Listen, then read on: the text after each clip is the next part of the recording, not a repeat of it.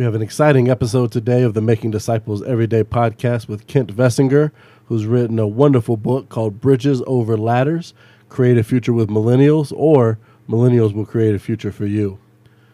Vessinger is just an interesting guy. He has been a businessman for the bulk of his life, even cleaning offices in high school with a fellow classmate. He goes through business school at Kennesaw State University. By founding and leading the Lithia Computer Academy. He graduates, sells that business, and then goes to Jamaica, where he becomes the managing director of the Institute of the Caribbean. Kent is currently the founder and CEO of the Create to Elevate Research Lab and an MBA entrepreneurship faculty member at Galen University in Belize. He has his PhD from Prescott College in sustainability education with a research emphasis in economic sustainability within structures suffering from migration, a Master of Arts in Practical Theology from Regent University, and a Bachelor of Science in Business Management from Kennesaw State University.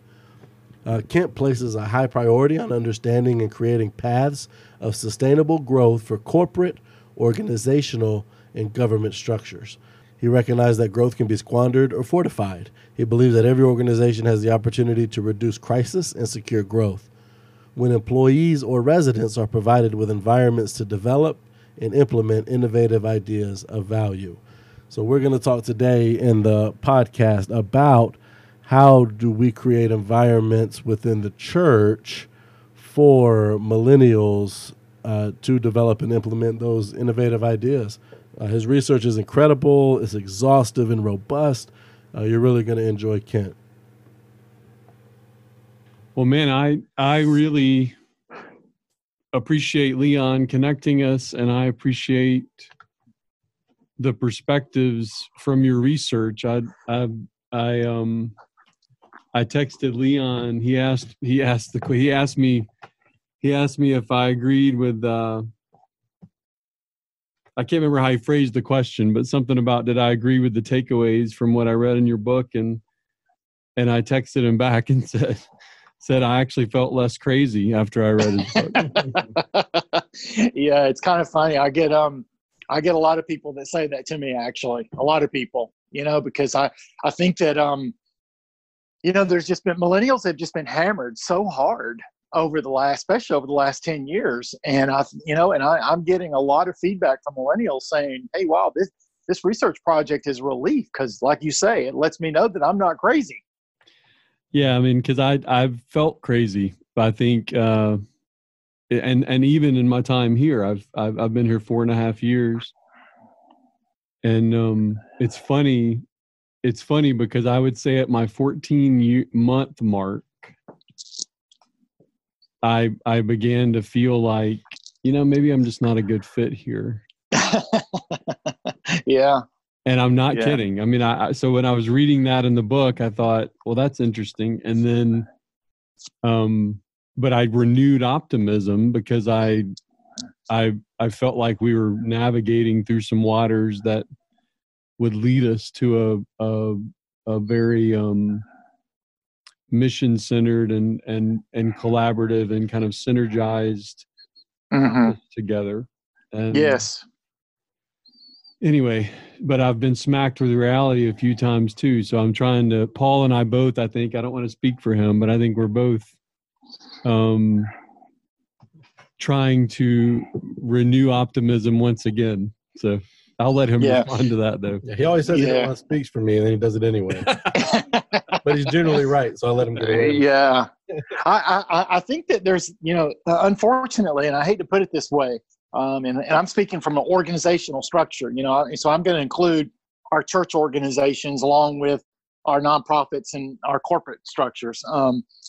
But when you have a long tenured structure like you have at Brentwood that has been super successful and has had generations of success, it's very difficult for leaders to, have a paradigm shift and realize that the way that we've been doing things all along is probably not going to work now.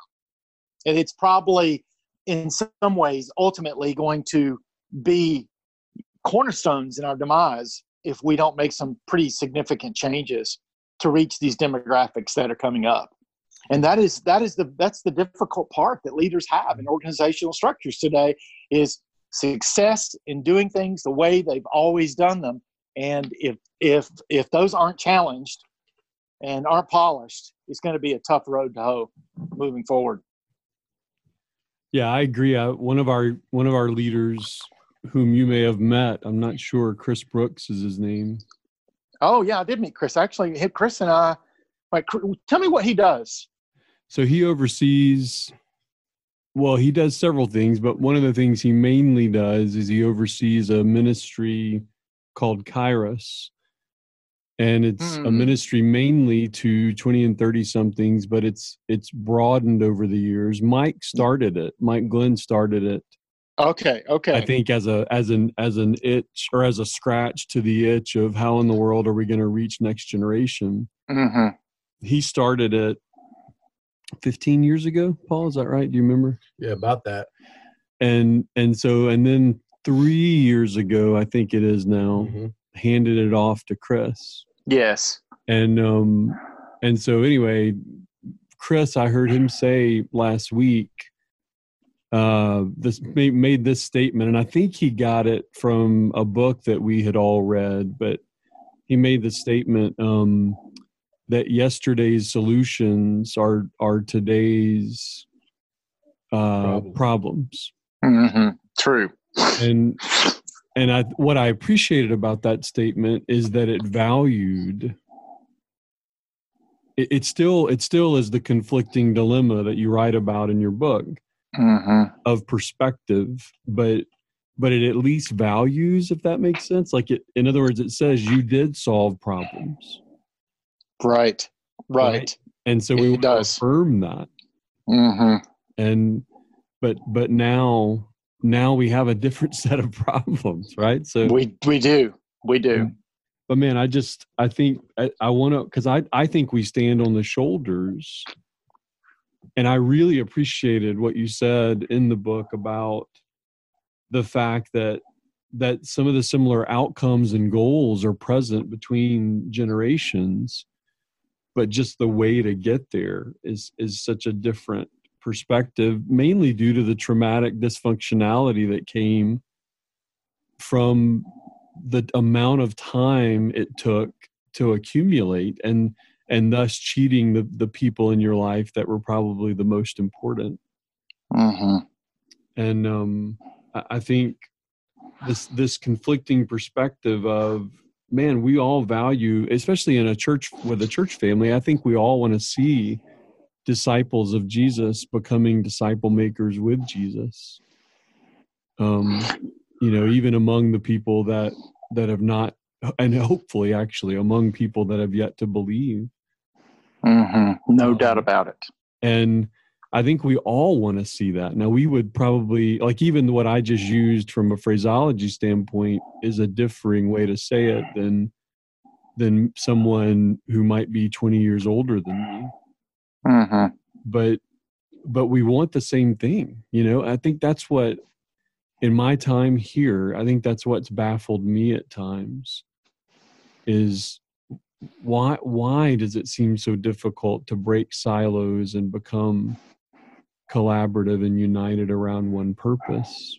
And when we truly, I think we agree on what that one purpose is, right? Like that's what's been baffling. And I just appreciated the way the very articulate way, but also the very positive way, the very edifying way that you presented what you presented in the book.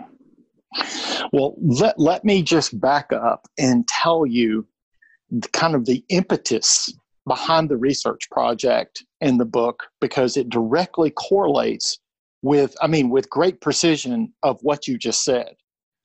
I am the parent of 3 millennial children, 25, 23, and 20. And by the way, the U.S. Census Bureau, and that's kind of what I use as my gold standard to define the demographics. U.S. Census Bureau defines a millennial as someone that is born between 1982 and 2000. And now I'm the parent of 3 millennial children, as I said. And I started making observations that I felt were paradigm shifts between the way that I process things and the way that they were processing things. And I felt like they were beyond just normal generational issues.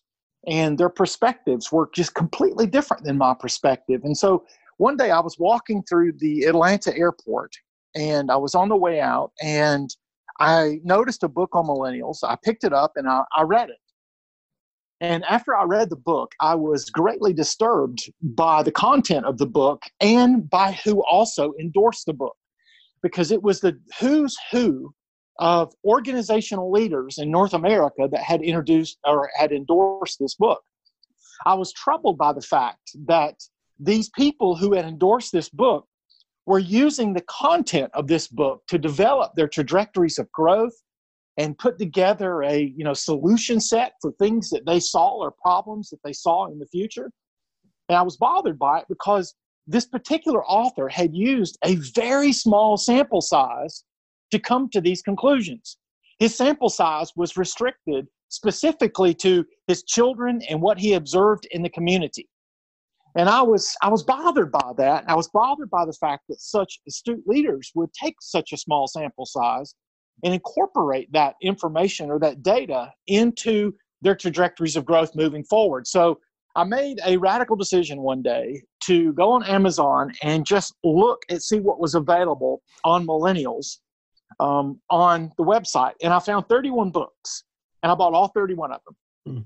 And I perused through most of them. I read a couple of them, and I found consistency, that same model of consistency all through every single one of the books.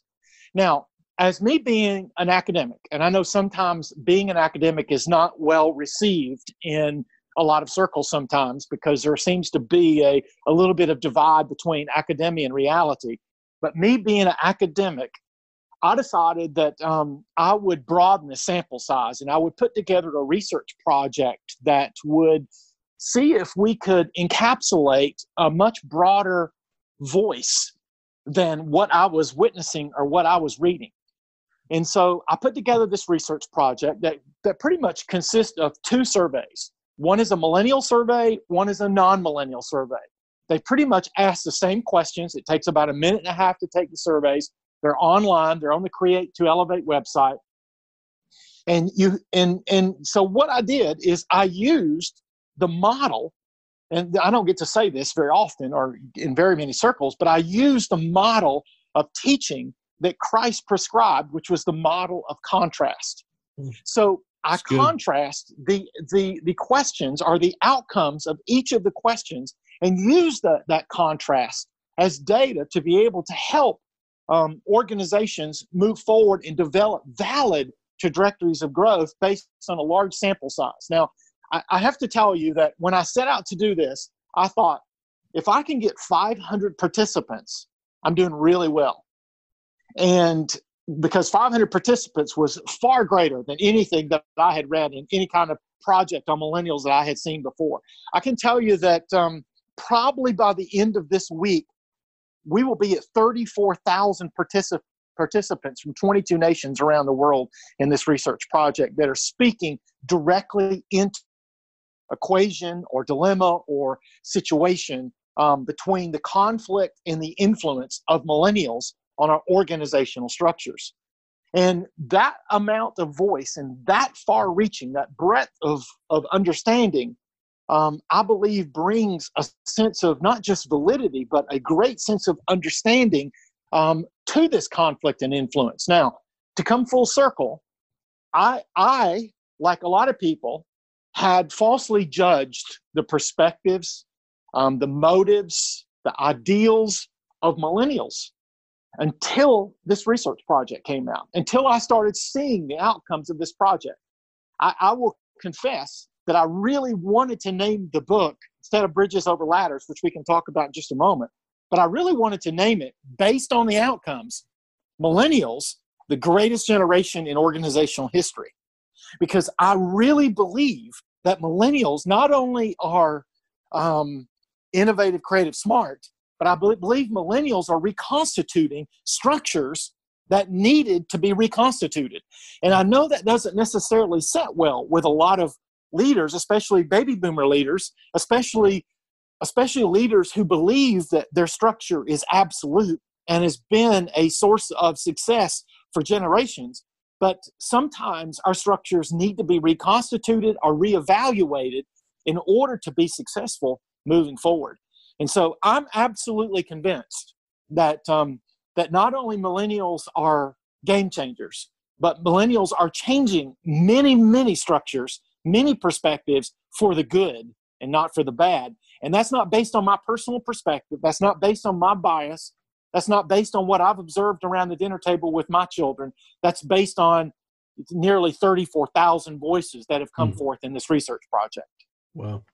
Yeah, not only, I mean, I think not only do I want to applaud that, which my opinion doesn't really count for much, but I applaud you in that. But man, 56 countries. Yeah, I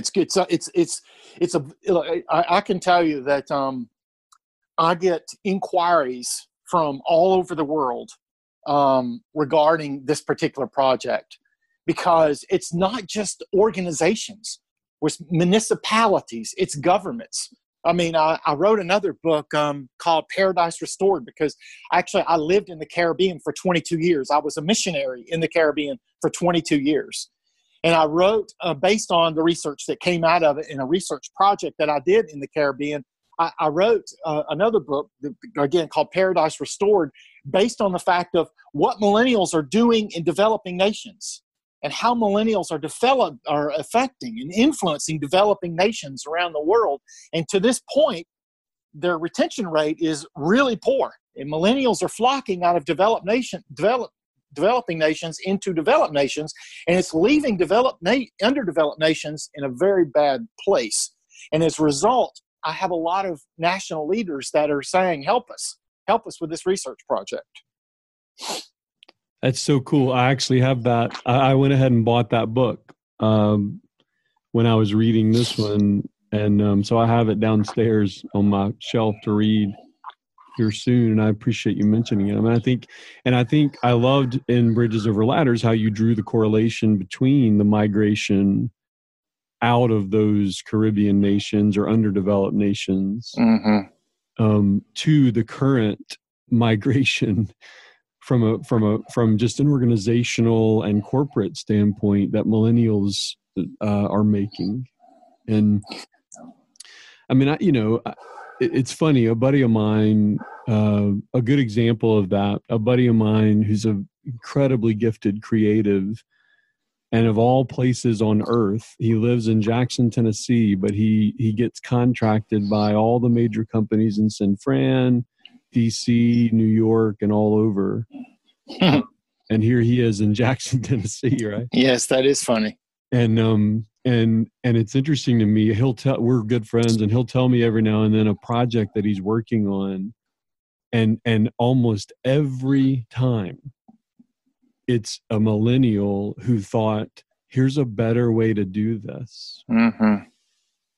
And one dude that he worked on a project for recently basically set himself up to do whatever he wants to, kind of like Blake, I forget his last name, for Tom, that created Tom's. Oh, yes. Kind of like what Blake did, how I mean, he sold that company for multi-million dollars. Yes. And it now has infected to create a more equitable capitalism for multiple people. Now, we can argue about views of capitalism. That's not the point of the podcast. But I think it's important for everybody that is listening to the episode to understand it's time for us to stop labeling millennials the way we've been labeling them. Yes, I would agree. So I'm going to highlight a few things from the book and want to get you to comment on them. And then based on what Leon has said to me and even things you've already said, Paul knows, obviously we kind of tandem this, so he can jump in whenever he wants. And his questions are usually a lot smarter than mine because he has a PhD in philosophy. But all that to say, I want to highlight some stuff from the book, but I'd love for us to take the conversation eventually as we wrap up to this question. So just so you know where we're leading, Okay. I'd love to take it to the idea of, so what thoughts, even researched and tangible, formidable thoughts, not just opinions, what backed and supported ideas about millennials do we need to consider when it comes to being disciple makers with Jesus? And the name of this podcast is, as you may know, is making disciples every day, and just understanding that the life of the church is not a what, the church is a who, and understanding the life of the church and all the 168 hours of the week, and so just what that disciple making movement that Jesus started, right? Like, we don't have to start a movement; we want to join His. Right. Right. Like understanding what that might look like, and just even for church leaders, church members, others who might be listening. And it's a kind of a broad audience that listens, but other people that might be listening, to begin to process that question of, man, what thoughts maybe are we not considering? What are the formidable ideas that we need to think about when it comes to millennials in the context of disciple making with Jesus? So that's where we're going. Okay. So we'll get there, but I want to highlight a few things, and just get you to comment on them, because I think they're incredibly significant. And I'll be candid, Ken. Again, my opinion doesn't matter much, but I genuinely felt like I wasn't crazy the more I read through your book, and I also felt over and over again, I asked this question: why am I not hearing this from more people? Mm-hmm. And so let's just highlight a few of those thoughts. I think, first of all, I think it's important for those that are listening to understand that the objective of your project was to secure growth and fortify profit with millennial employees and customers. So you focused it in a way that actually has pretty significant impact on all of community, because there's lots of reasons why that objective impacts more than just the corporate culture of our country and of our world, because of the holistic focus that millennials have, wanting to give back of what's been given to them. And I think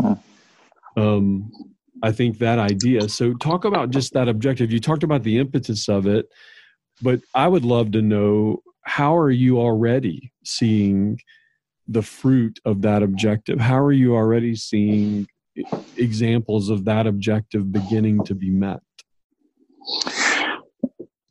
Well, the growth factor, when I looked at the entire research project, I recognized that we have a huge sect of our population that is not only communicating about, we'll just say, the perceived weaknesses of millennials.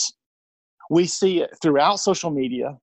And as I've already alluded to, there are many, many books that have been written about it. There's many videos that we'll find on YouTube and other places. There are many professional speakers that use millennials as the butt of their jokes or icebreakers as they're opening up their dialogue. That's right. And from my perspective, in seeing the research project, if we are honed in specifically on millennials, I believe that we missed the point. I believe that we should be focused on growth. In every organization, whether it is the church or whether it's in the corporate community or the organizational community, I believe that we all should be focused on growth. That's what "go ye therefore into the world" means. I mean, it's not only growth from a personal perspective, but it's also growth from an organizational perspective. And I really am convinced, based on the research project, that if we get hung up on judging millennials and judging what the perceived perspectives are, that we're missing the most important point, which is growth. And just because someone's perspective might be a little bit altered from ours, or someone's definition of terminology or even growth may be different than ours, it doesn't necessarily mean that we are not after the same objective, because again, to come full circle, one of the things that I recognized, again, in the research project is that millennials are also after the same objective. Yes. Gen X, baby boomers, and millennials share this objective, and it is growth. But millennials don't want to stand on the sideline and just observe growth. Millennials believe that they have insight and perspective that can help the specific organizations that they work for achieve growth. Yes. And so recognizing that, millennials are saying, please let me off the sideline. Please let me off the sideline. Please give me a voice. I understand my demographic, probably like the other demographics don't understand me. I've coined a phrase that no one understands a millennial like a millennial. And if we'll simply just give millennials a voice in the process of growth, where we will achieve the growth objectives that I believe that we'll achieve the growth objectives that we have set out to accomplish. That's solid. And I think, the phrase you use, or that I noticed several times in the book, was active engagement. Right. And like our mission statement here, we renewed it 2 years ago to be engaging the whole person with the whole gospel of Jesus Christ, anywhere, anytime, with anybody. And, now, I don't mind saying, and they know, the guys around me know, selfishly, out of love for disciple making with Jesus, to somehow fit in there, but it's certainly implied, right? So all that to say, I think the engage piece is so pivotal, right? Like you even said, I thought this was super interesting. You make the statement that millennials are the greatest generation in organizational history. Mm-hmm. Well, and actually you pose it as a question. Mm-hmm. But in collegial circles, I also teach some, and obviously Paul, with his background, like, I know that sometimes that means you're making a statement, right? It does. So match that statement. And I'd love for you to comment on that statement. But before you do, let me read these factors that you give. And you give these throughout the book, but the list I want to read is the one that you put under the heading of opportunity or threat. Like, in other words, millennials are not a threat. Is the what you're asserting? It's actually one of the greatest opportunities we've ever had. Mm-hmm. Right? And so I agree. So number one, recipients. This is all based on research and facts. Number one, millennials are recipients of the greatest transfer of wealth in the history of humanity. Millennials have the highest annual purchasing power of any demographic ever recorded at $3.36 trillion, which is projected to reach $4.5 trillion by 2020. Millennials have 42% less credit card debt and 13% smaller mortgages at the same stage of maturity as baby boomers and Gen X. And just as a side note, you show or you make the statement in the book that most millennials, their debt is student loan debt, but not much more than that. Right. Right. And so then you go on to say, millennials, 81% make purchases based on word of mouth, yet nearly 77% define word of mouth as social media. They're the highest educated demographic ever recorded. By the time the youngest millennial reaches 25 years old, nearly 6 of 10 will have a bachelor's degree, compared to 35% of Gen X and 19% of boomers. Uh-huh. Millennial student loan debt is approaching $2 trillion, which, by the way, I want to give a shout out to the Ramsey Solutions Group here. Some people, he's polarizing at times. Some people like him, some people don't, but Anthony O'Neill is a guy working with him now, fighting that problem directly in a way that I think millennials are incredibly appreciative of. So that's something we can talk about at another time, but that's pretty cool. Mm-hmm. They're the largest workforce population on the planet. They occupy 72 to 76% of all tech positions. Millennials migrate from job to job at an average of every 18 months, which is a higher rate than any demographic ever recorded.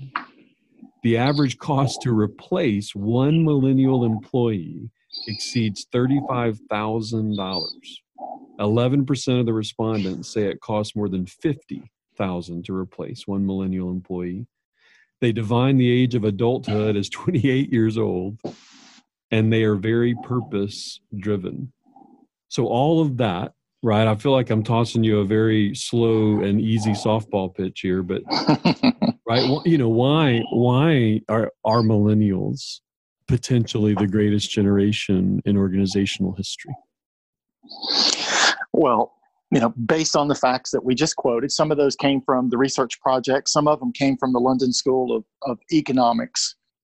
Millennials, I believe, are not just the greatest opportunity for growth that baby boomers and Gen X will have in their lifetime, but I also believe that, as I've already stated, that growth and that opportunity of growth will come with reconstitution of structures. And we'll use a biblical term for that, a renewal of structures. And some of those structures are in a position where they need to be renewed, because what has happened in many of those structures is that they have run their course. And because they've run their course, they're losing, and because of the perspective of millennials, they're losing their role of effectiveness with this particular demographic. Now, recognizing that highest annual purchasing power ever recorded, greatest benefactors of wealth in the history of humanity. By the way, that is not something that's coming. We're already 2 years into that process. Wow. And we're seeing it globally wide. But recognizing highest educated demographic we've ever recorded, but having the highest level of student loan debt, but also being frugally minded. Now, when we think about all of those variables that are associated with those statistics, if we can't see opportunity that's there, we are so consumed in judgment of the perspectives and maybe some of the perceived ideals that we're missing the picture of growth and opportunity of growth that we have in front of us with millennials. Now, there's a couple other things that are related to that that I think actually are even more important. Because we also recognize that growth from a kingdom perspective is not predominated or dominated by a financial discourse, like some of the things that I have laid out there.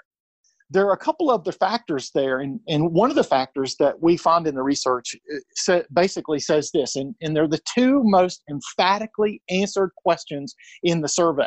One of the questions is, do you respect and adhere to the core values of the demographics before you?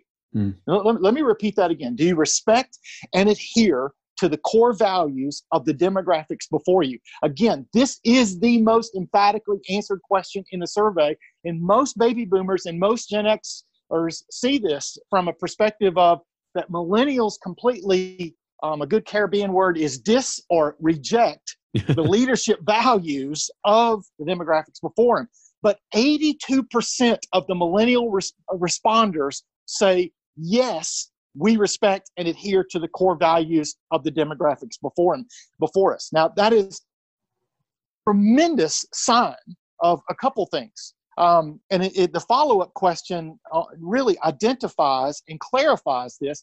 It says, do you respect and adhere not just to the leadership wisdom in front of you, but basically, do you want to be, and I'm just paraphrasing the question, do you respect or want to be mentored by the demographics before you? 78% of the millennial respondents say, we do. Yes. So there's this great opportunity, not just from a financial discourse, but there's this great opportunity to speak into a demographic that's hungry to grow, that wants the leadership wisdom from the demographics before them, respects the core values that are there, and wants to be a participant, but wants to be mentored. And one of the things that I have observed in all of my travels and research presentations, really around the world with this research project, is the fact that I see very little intentionality from mentorship to mentor millennials. And one of the things that I work with a lot of organizations is to help them establish and put together a mentorship program so that we can realize this growth opportunity that's in front of us. Because if we don't recognize this opportunity A, and this potential for growth, B, and also this open opportunity for mentorship, C, we are going to miss out on this great growth opportunity that's in front of us. So I am anal about mentorship and being intentional about a mentorship program for millennials, and I believe that will help us realize our growth opportunity and potential in our organization. And plus, it's biblical, right? It's No absolutely biblical. No doubt. Can you make a couple comments about what you understand mentorship to be, and perhaps what the from your even anecdotally, just from the stories you're hearing, what does the millennial generation think mentorship is? Yes, I definitely can. And, first and foremost, and I want to accentuate this word, it has to be intentional. It cannot just be happenstance. It can't be an occasional lunch, every once in a while. It has to be intentional, and millennials are looking for intentional mentorship. Now, I'll go all the way to the end of the research project to kind of clarify this particular question. There are a couple facets that are negative in regard to millennials in the research project that kind of come forth. They're illuminated. And one of them is task failure.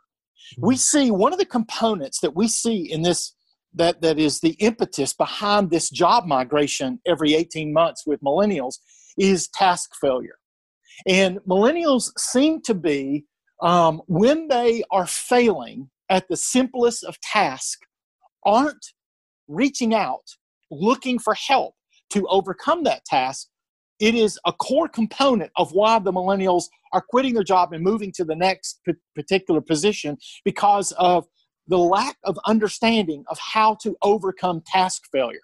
Mm-hmm. Now, I know that sounds, uber negative, but when we take an airplane view of this perspective and we look at that reality, one of the things that we see is that millennials were in a position to be raised in a place, and I'm using a blanket statement here, and so forgive this blanket statement. I know not all people raise their children this way, but predominantly this demographic was raised in a position where the culture and our perspectives and our motives did not want them to fail. So we'll talk about the trophy generation. Everyone got a trophy, and I know that's a very negative term, and it's a very negative way to look at it. But when children and kids weren't allowed to fail, and then all of a sudden they become adults and they're in the workplace, and then they're having the simplest little failure, but they don't know how to overcome that failure. They're moving on from job to job. And so I'm saying all that to say millennials are looking for mentorship to learn to how to overcome some of those inadequacies that have been kind of embedded into their rearing. And if we completely ignore that, or we come up with the assumption that, well, I overcame it, so millennials should be overcome it, we have to remember that it was the baby boomers and the Gen X who actually were the motivators behind the trophy generation. And I believe that they have a responsibility of mentorship to help this demographic through this challenging time of reconstitution of organizational structure and process.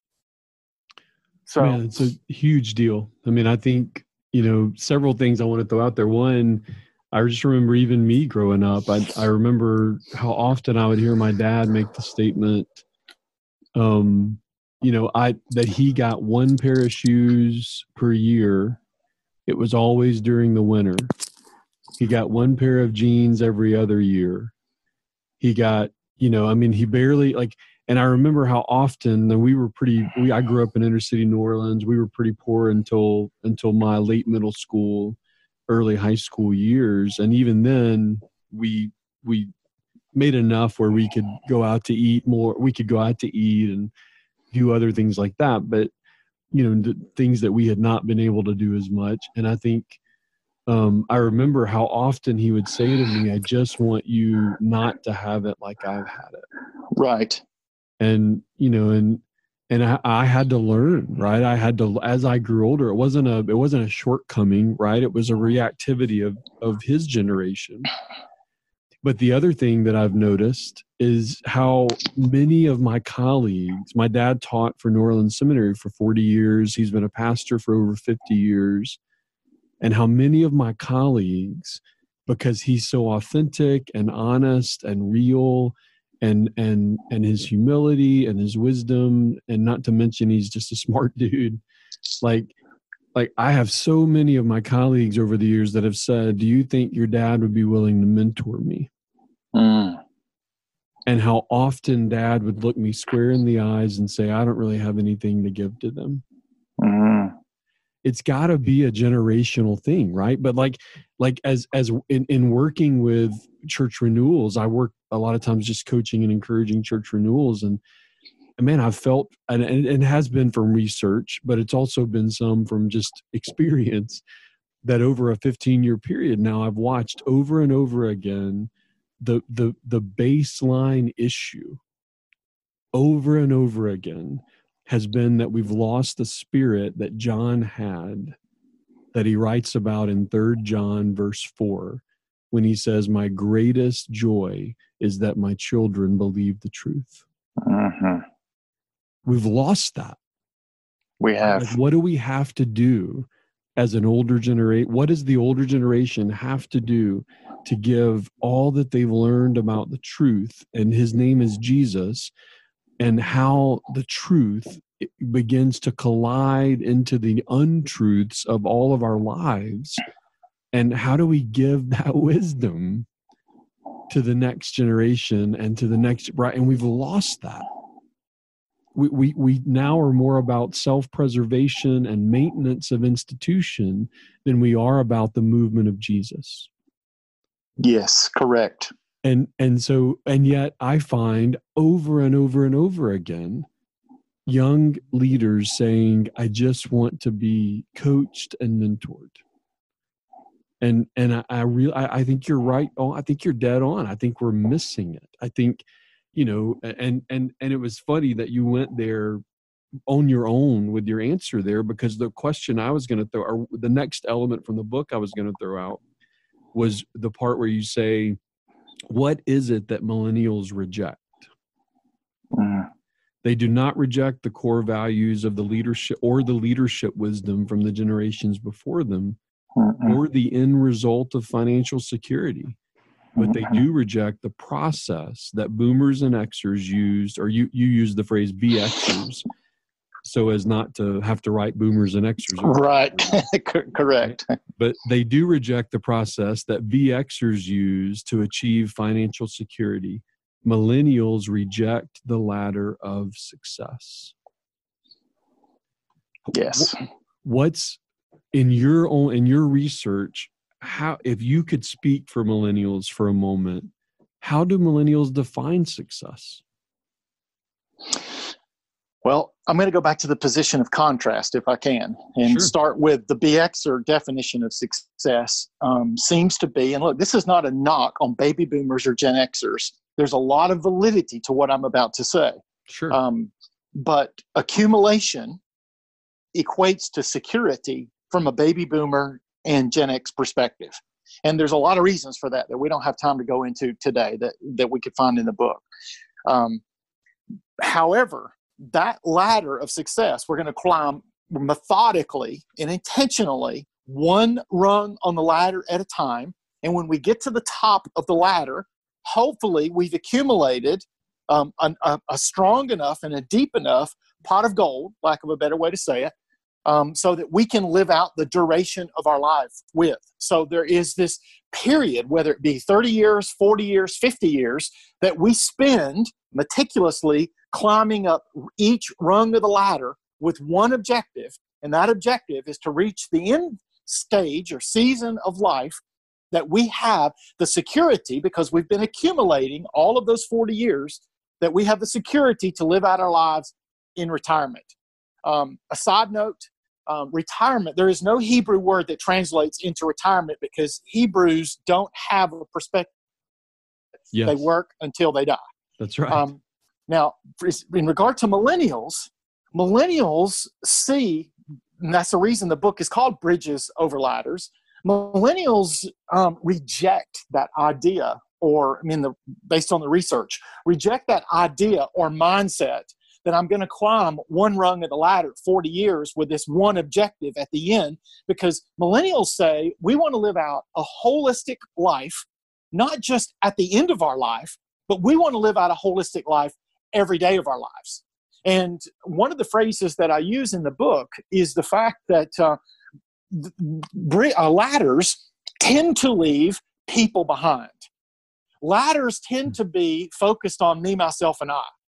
Ladders tend to be what I can achieve and what I have and who I have to step over to achieve. Where bridges, and millennials are building bridges to other cultures and other perspectives and other genders and however we want to phrase it. Millennials see that we can live a rich, full, holistic life every single day of our life instead of waiting to the end of their life. But millennials also recognize that takes compromise. Yeah. Millennials see that they probably are not going to accumulate and have the security that their parents did because they've chosen a process that seems to say, we're going to pull everybody along with us. We want everyone to grow with us, and we're not going to leave anybody behind. And so that perspective, at some way, has rubbed a lot of baby boomers and Gen Xers wrong, because this kind of theory of rigidity, the older that we get, the more rigid that we get, that perspective has kind of set in with a lot of baby boomers and Gen X that reject this idea of a holistic mindset to pull everybody along at the same time so that everyone can experience growth and not a select few can experience growth. It's so good. And Paul, jump in anytime here on this, but like, I appreciate the challenge that you give, and I'm going to put this in the context of church leaders, the challenge that you give to organizational leaders, whoever they are, but I would apply it here to church leaders. Let the legacy of your leadership not be the ladders you climbed, but the bridges you built. Mm-hmm. Right? Unpack that for a minute, because I think that's an incredibly significant challenge that you're giving. And it's all, again, it's not just based on your opinion. Like, you're demonstrating through the research that there's a generation crying out for that bridge to be built. Yes. Because I get this, because I am so unbelievably blessed to have this opportunity to present this research to organizations all over. I also am blessed to hear stories and realities coming from people who I wouldn't ordinarily get to hear if I wasn't in this, but if God hadn't put me in this specific sphere. And I'm specifically thinking about a young man who I would say is at his most maybe 32 years old that lives in Miami, Florida. And I met him about a year and a half ago at a conference that I spoke at for a wealth management company. And him and his boss came to ask me questions when it was over with. And through that dialogue, they relayed that this young man, who's 32 years old, was the top producing wealth manager for his company in all of South Florida. Wow. And he was super impressive, had a super impressive academic background. Obviously, his success was a little bit unparalleled at his age, but he had a problem. He wanted to go. He presented his boss with this idea of going part-time. And his boss could not wrap his mind around the fact that here was this 32-year-old young man with a whole world in front of him that was making a significant amount of money and could potentially make millions upon millions of dollars in his ladder that he was, attempting to build. He couldn't understand why this young man would want to go, quote unquote, part-time. And the boss had rejected this and refused to allow him to do it. So they came and asked me about it. So then the dialogue goes to the point, what's the motive behind going to part-time? Well, this young man had communicated to me that he had a handicapped brother, and he picked his handicapped brother up from school several days a week. And he knew the school very well. And he had become a burden. There was a burden that was placed on his heart about this particular school. And the burden was that these children were graduating from the school without any kind of music education. And this young man, this wealth manager, was a master guitar player. And he wanted to go part-time because he wanted to teach music to these kids in this specific school in the afternoons, 5 days a week. His boss just could not wrap his mind around the fact that this young man was rejecting a ladder and was building a bridge. And I have to tell you, building a bridge to maybe a community, a family, a reality that the boss probably could not identify with. And I hear stories all over the world that are just like that, where millennials are building bridges to communities and families through their giftings. They're rejecting the security and accumulation that may come from the ladder, but their priority seems to be, based on the research and the stories that I hear, their priorities seem to be, I'm going to help others instead of help myself. I'm going to die to what my future could hold if I can improve the future of another, our perspective, our reality of another. And I find that extremely biblical. And I find that rooted in so many teachings of Christ. And I personally find it refreshing that people would reject or even reduce the potential, their earning potential in the future to ensure a better future for others through their own giftings. It's incredibly significant and a great example of what, like you said, success is for them. You know, I want to begin to transition toward what I think is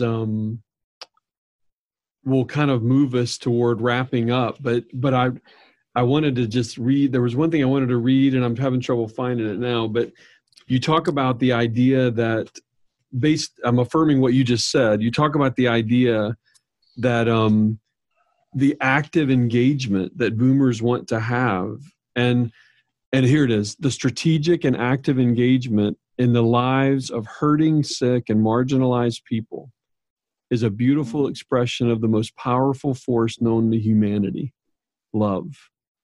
Mm-hmm.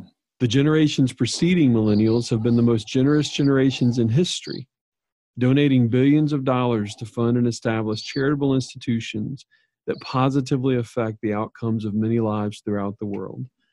Whereas millennials respect and revere the sacrifices made to help people, the survey reveals that millennials are redefining active engagement with charitable causes and organizations. While one definition of active engagement is pushing out, the other is pushing in, creating a cumbersome cross-current that must be wisely managed.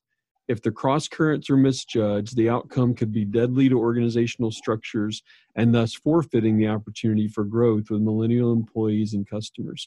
And that's the example you just gave. Mm-hmm. It is.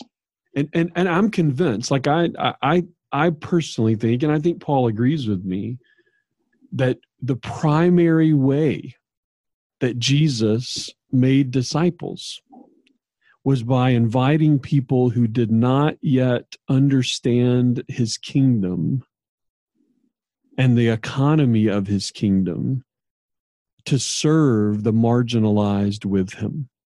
Right. It wasn't an obligation for his followers. It was a way of becoming a follower. It wasn't an obligation for his disciples. It was a way of making more disciples. And we've invited people to things for so long in church culture, which only builds up the accumulation idea, right?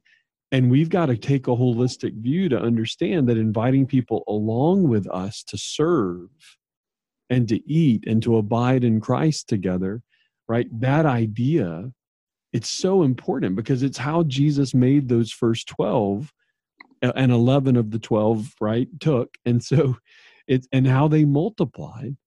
And to me, it's such we are in a moment in history in the 21st century where we can take those same principles that he embodied in the first century and potentially ignite something that could be the most historic exhibition of his kingdom that we've ever seen. Correct. what's holding us up from getting there? Well, I'll look at it I'll refer back to, again, the research project and from an organizational perspective, but I think all of the listeners will identify with what I'm about to say. And again, I am not speaking negatively on any particular demographic. I personally am right on the cusp between baby boomer and Gen X. I'm 55 years old. So I have some well-entrenched perspectives of my life of what I think organizational structures should be as well, that don't necessarily align with what the research has showed, but I'm in the process of trying to align my perspectives with what the research showed, because there's just too many voices to suggest otherwise, and I don't want to be one of those who allows my particular organizational structure to die because I have stood on a perspective of this is the way that we've always done things and we're going to continue to do them the same way, even if it kills me. I just don't want to be guilty of that particular perspective. But saying all of that, and I just lost my train of thought. I'm sorry. What was the question that you asked me? No, you're good. You're good. I think where you were taking that, because I asked the question, what's holding us up from seeing that? Oh, yes. Is the fact that the demographics before the baby boomers and Gen X, and I allude to this in the book, again, not to be negative toward these particular demographics, because I am one, seem to be the check writing generation. And that's positive. And there's been a lot of people that have greatly benefited from checks that have been written from this particular demographic. But they're writing checks as they're continuing to, scale their ladders of success and accumulate as they go to the top. And all of that has been positive. There's nothing wrong with that. But we're in a transition perspective where this particular demographic, millennials, they're not rejecting the check writing demographic, but what they're saying is that we actively want to place our thumbprint of love on the lives of people. We don't want to be the presenters of checks. We want to die to ourselves and help and elevate the lives of others. And that is exactly how Christ built his kingdom and his church in the New Testament. Yes. I agree. And what I really appreciate, because I think where you take all of that you just said, where you take it in the book here's my paraphrase, here's my summary of where I see you taking it. And it comes in a contrast, again, to use the contrast the contrast method. One of the research questions that you asked both baby boomers and Gen X as well as millennials, and I'm talking about two groups. You grouped baby boomers and Gen X together and millennials together. Correct. You asked this question: what method do you utilize to retain your millennial employees? Mm-hmm. For the baby boomer Gen X, here are the top 5 answers. Pay increase, position promotion, fringe benefits, other, and then the lowest, 1%, increased voice. 1%. In contrast, the same question, what is the number one reason, you alter the question basically because you give the contrast, right? So retaining employees for the baby boomer Gen X, the contrast question would be, what's the number one reason why you left your last job? That's what you asked the millennial. Here are the top 4 answers. The number one answer, 38%, not heard. The number 2 answer, pay. Number 3, freedom to create. Number 4, benefits. It's the exact opposite. It is. Am I wrong in thinking that even in church culture, that may be what's keeping us from seeing what I think could be the greatest exhibition of on earth as it is in heaven that we've ever seen? Yes. That millennial leaders are not given the chance to speak up and have their voice heard and valued and feel like they're actively engaged in the purpose of the organization. Yes, I would agree. And it goes back to the phrase that I was saying that I kind of coined from the research is that no one understands a millennial like a millennial. And if we want to tap into the largest population sect on the planet today that, has all of these amazing attributes assigned to it and associated with it, we have to hear the voice. If we truly want to be effective in reaching this particular demographic for the kingdom of God, we have to have a voice of that demographic that's providing us with some guidance of how to effectively achieve that growth opportunity that's there.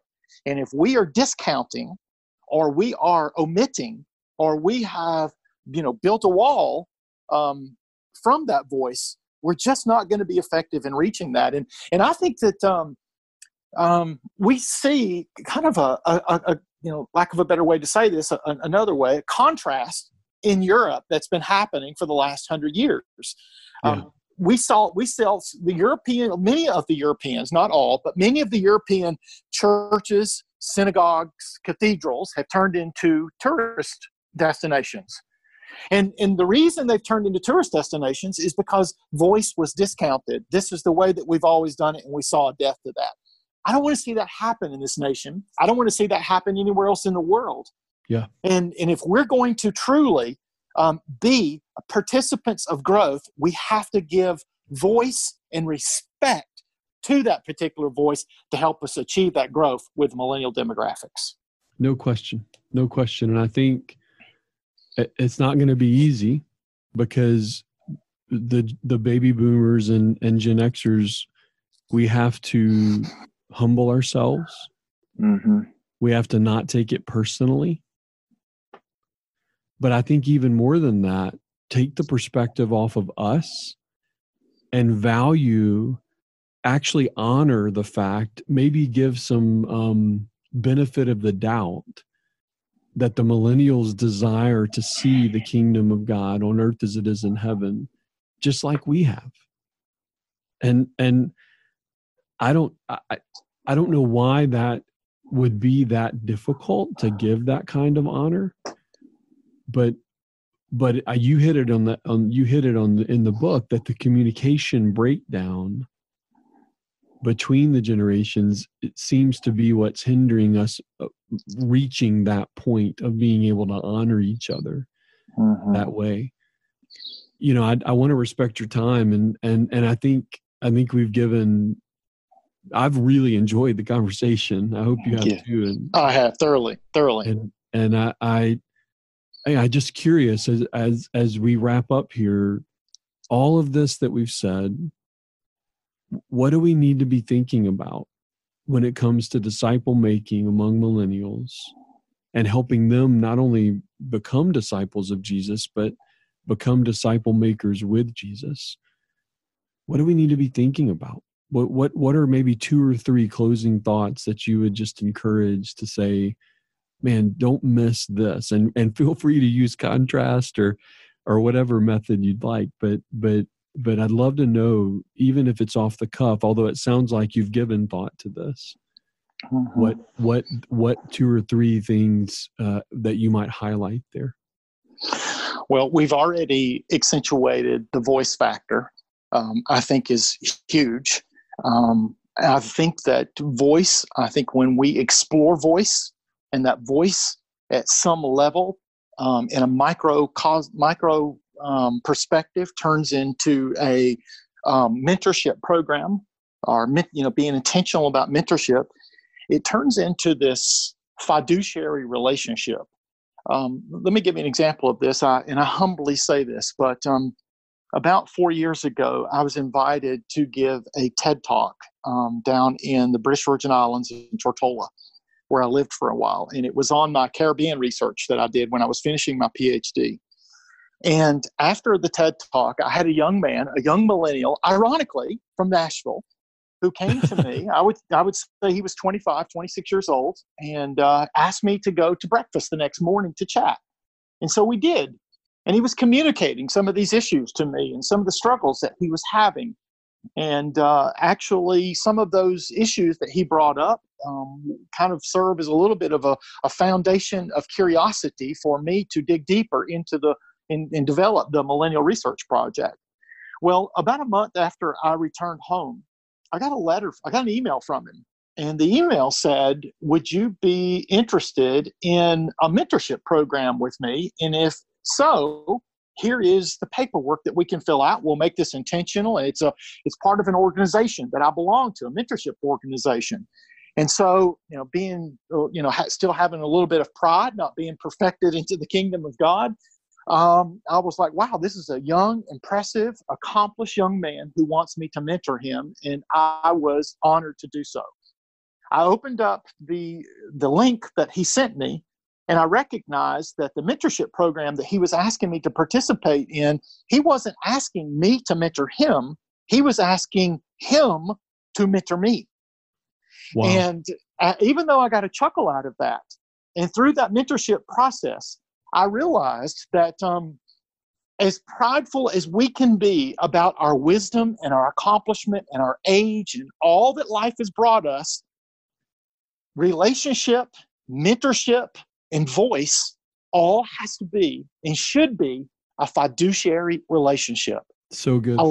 And allowing us to speak into them and them to speak into us, because at the end of the day, we're all after the same objective, and that's growth. And if we can put on the lens of growth and say all those other things are secondary, God wants us to grow his kingdom. He wants us to disciple his kingdom. We have to have a position of respectful, fiduciary relationship so that I, as a baby boomer and Gen X, can grow. And so also the millennial can grow through my wisdom and my life experience as well. It's so good. It's so good. I remember in my late 20s, I sought out the mentorship of an older gentleman whom I still have a great friendship with. And he poured into me big time. He was incredibly intentional. 4 years into our relationship, we were having coffee, and as we normally did, and he says to me, he gives me a hug as we get up to go, and he says, "You asked me to mentor you." This is him speaking. He said, "Jason, you asked me to mentor you, but I just wanted to encourage you that a lot of our times together, I feel like I end up getting mentored." Right. And I had never thought about that. But genuinely, like I wasn't, and I'm not saying that false modestly, like I wasn't thinking I was doing any of that, right? Mm-hmm. I just knew how encouraged I felt every time I walked away from him and the wisdom that he had shared. But what it made my respect for him even greater than I already was, because what he was basically saying to me was, I'm a learner with you. Right. I'm not just a teacher of you. And that's so pivotal, man. Like that's what you're saying. I mean, it's can we all be disciples, right? Can we all be learners, and really approach it? And I think the key, if especially if you're a church leader listening and you want to see disciple making happen among the next generations, pull together a cohort that you don't direct as the master expert, but that you join as a co-learner with a group of millennials, right? Like to me, that would be a pivotal step if someone's wanting to really move in that direction. And I appreciate you saying that, man. I think that's funny that he sent you a link and did that. Yes. But, I think at some level, one of the variants of disciple is apprentice. Yeah. And we all are apprentices of Christ. Yeah. No matter how old we are, we right. are apprentices of Christ. And just by the fact that we are an apprentice of Christ means that we're in a position where we should not ever become content with what we know. And we should be in a position to continue to grow. And that growth is found in community, in relationship that's intentional, that's also defined in mentorship. And I believe that when we engage in that, intentionally engage in that, we find growth no matter what stage of life that we're in. And I hope that we would all approach that, perspective and reality as well. So good. So good. Well, Kent, man, thank you so much, not only for your time today, but just even for your research and I didn't get to tell you this early on, but my son and I have been to Belize twice. When I was a lead pastor with a church family in Mississippi at one point for a short season. It was a short season there, but that church family had committed to support a trade school in the inland of Belize, and it's near the Guatemala border, and like Banana, is it the Banana River? Well, I'm trying to remember there's a river that runs through the town, and they rescue, they basically bring 14 to 17-year-old boys off the streets and teach them a trade, and pretty impressive. They've been going now for about 30 years, but wow. So I took my 12-year-old, and he was 12 and 13 the two times we went, and man, he was blown away by where they slept, what they did, what they had. It was a pretty eye-opening experience for him. It is. But Belize was a beautiful country, both on the coast where most people see it, and inland as well. And I'm sure you enjoy your time there, but thanks for what you're doing there. Thanks for your research. Thanks for, I just really appreciate it. And I would recommend to everybody listening, there's a group of guys in Orlando that I walk with, and because I used to live there. I was there for 14 years. And when I read your book, I texted them a picture of it and said, all of you should read this as soon as possible. Oh, thank you. I would recommend it to anyone listening, and anyone that really desires to buck the system and quit criticizing millennials, but instead honor them enough to ask the question, what's the value that God's given to us in this generation? And man, thanks for what you've done in that. You're welcome. Thank you. I appreciate the opportunity, and it is my heart. Even though this research project has been steeped in kind of secular organizational perspectives over the last 3 years since its existence, I want your readers to know, and you guys to also know, that it's really at the heart of my heart that I want to use this research to help the church. Yes. And so, being able to speak into this particular, organization and group and church is imperatively important to me. And I would ask that all of you continue to pray about how I can use this research to help open some eyes, instill some wisdom, and participate in growth for the church moving forward. Well, man, I personally, and I think I'm not the only one. I've already communicated with a couple of our leaders who have affirmed that they are talking with you, and I hope in 2020 we can bring you here to Nashville, and we'll certainly let the people around our network and other listeners know when that's the case. And I appreciate your heart in that, man. And I hope we get to hang face to face and share a meal and some coffee together at some point. Yeah, sounds wonderful. All right, man.